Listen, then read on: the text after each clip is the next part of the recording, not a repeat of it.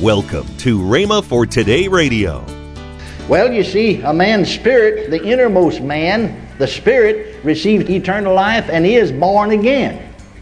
But his intellect and his emotions, which constitute his soul, or which compose his soul, still have to be dealt with.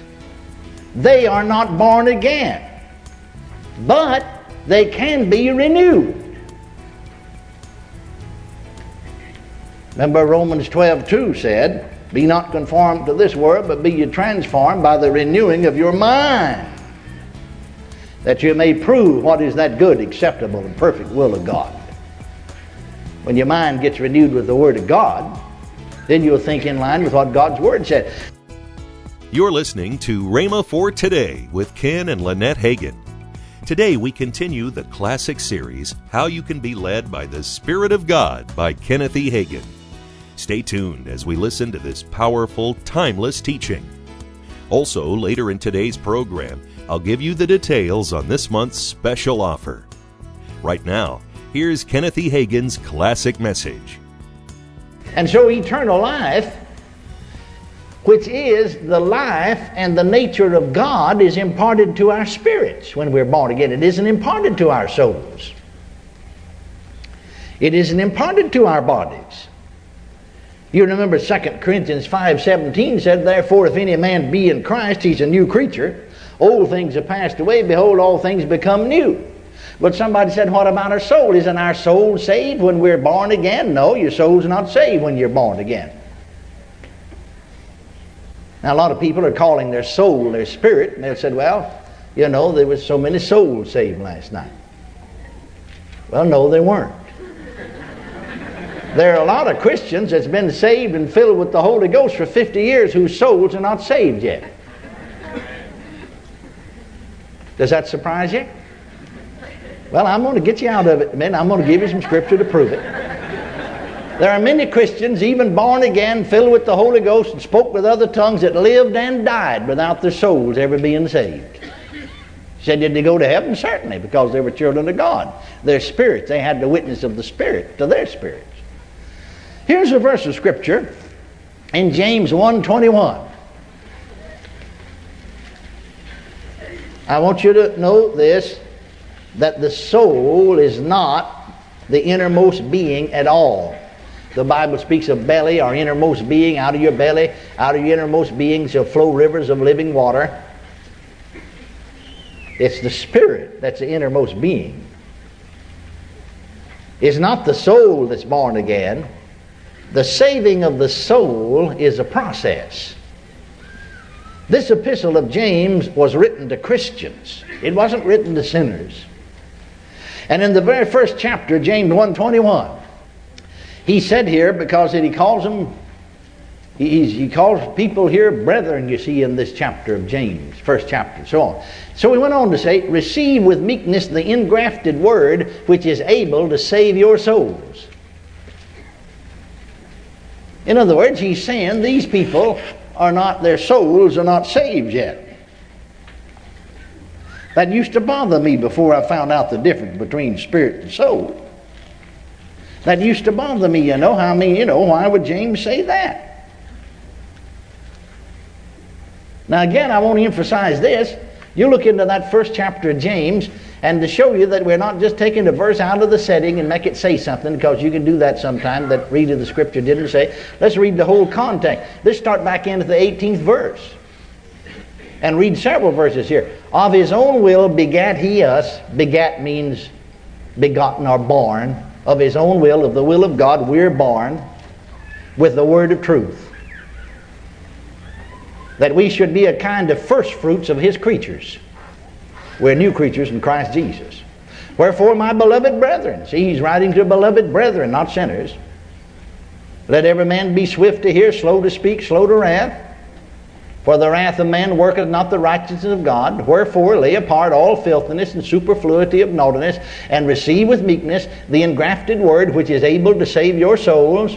Now, verse 22, but be ye doers of the word, and not hearers only, deceiving your own selves. And he goes on there. I want to read all that to establish the fact that he is talking to Christians. He's writing to born-again, Spirit-filled Christians. Now, what's he saying to them? Well, you see, a man's spirit, the innermost man, the spirit, receives eternal life and is born again. But his intellect and his emotions, which constitute his soul, or which compose his soul, still have to be dealt with. They are not born again, but they can be renewed. Remember Romans 12:2 said, "Be not conformed to this world, but be ye transformed by the renewing of your mind, that you may prove what is that good, acceptable, and perfect will of God." When your mind gets renewed with the Word of God, then you'll think in line with what God's Word said. The 23rd Psalm speaks of our soul being restored. A man's spirit's never restored, it's born again. But his soul is saved or born again or restored when his mind becomes renewed with the Word of God. The greatest need of the church today, some people think it is that we need more money. That may be one need, but that's not the greatest need. Some people think the greatest need is more education. Well, we're not opposed to education. Thank God for education, but that's not the greatest need. Some people think that the greatest need is maybe a more polished minister, but that might help, but that's not the greatest need. Some folks think that the greatest need is a better choir and maybe a more comfortable church and a more comfortable pew. But no, the greatest need of the church is to have their minds renewed with the Word of God. Is to get a renewed mind. Amen. Now, you see, this verse said here, Paul said in 2 Corinthians 5:17 that we've already quoted, "Therefore, if any man be in Christ, he's a new creature. Old things have passed away, and behold, all things become new." That's this man on the inside, our spirits. Jesus said in John 3:6, "That which is born of the Spirit is spirit." It's our spirits that are born again. And we contact the spiritual world by our spirit. We contact the mental world with our soul. If any man's in Christ, he's a new creature. It's our spirit, the inward man, that becomes a new man and a new creature in Christ Jesus. He's saying that the inward man, not the outward man, has become a new man. You have the same body that you had before you became a new Christian, new creature. But the man on the inside has become a new man in Christ. Now what we must learn to do is to let that new man on the inside of us dominate us. And we, with that new man, control the flesh and do something with our bodies, like Romans 12:1 said, "Wherefore I beseech you, brethren, by the mercies of God, that ye present your body unto God, a living sacrifice, wholly acceptable unto God, which is your reasonable service." And then not only are you to do something with your body, but you are to do something with your minds. How was it did James say here by the Spirit of God that the soul was to be saved? He said by receiving the engrafted Word with meekness. That Word will change your thinking. That Word will renew your mind. That Word will restore your soul. Hallelujah. Now then, I like another translation on this verse that, "Therefore, if any man be in Christ, he's a new creature." One translation says, "Therefore, if any man be in Christ, there is a new self."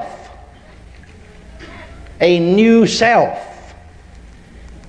We sometimes in church circles hear people talking about dying out to self. But you really don't find any such a statement as that in the Bible, and it's confusing to use those kind of statements. We don't need to die out to self. We need to crucify the flesh. That's really what they mean, but why don't we say what we mean instead of confusing people? You see, this new self that's a new man, we need to let him dominate. We need to crucify the flesh. We need to present our bodies to God a living sacrifice. And again, Paul in Romans talks about crucifying yourself. That's something that you do. That's not something God does. Now, When we are born again, we become a new man, we become a new self, we become a new creature in Christ. Now the nature of God, the life of God's in our spirits. And this man that's a new man is to be the dominant one. We are to listen to him, because it's through this man, this inward man, this new man, this born again spirit, this new creation, through our spirits, that God will guide us. That's where it's coming. Not through our souls, not through our minds, through our spirits. Now go back to our text here before we go further. Go back to our text here in Romans. For as many, Romans 8:14, for as many as are led. So we can expect to be led, can't we? Or we could say led or guided. Either one would be all right here. Remember, Jesus talks about when the Holy Ghost comes, He'll guide you. For as many as are led by the Spirit of God, they are the sons of God. No, we don't have to look to man for guidance. We don't have to go to some man for guidance. That's unscriptural. We all have the Spirit of God. Are you listening to me? I'll get into that a little further when, in our lessons here, particularly at Rhema, when I talk about the ministry of the prophet. We get into ministry gifts. You're listening to Rhema for Today with Ken and Lynette Hagin. Now, let's join Ken and Lynette Hagin. Let's talk about what we have for an offer. We have how to live worry-free, stepping out of bondage, distress, and fear.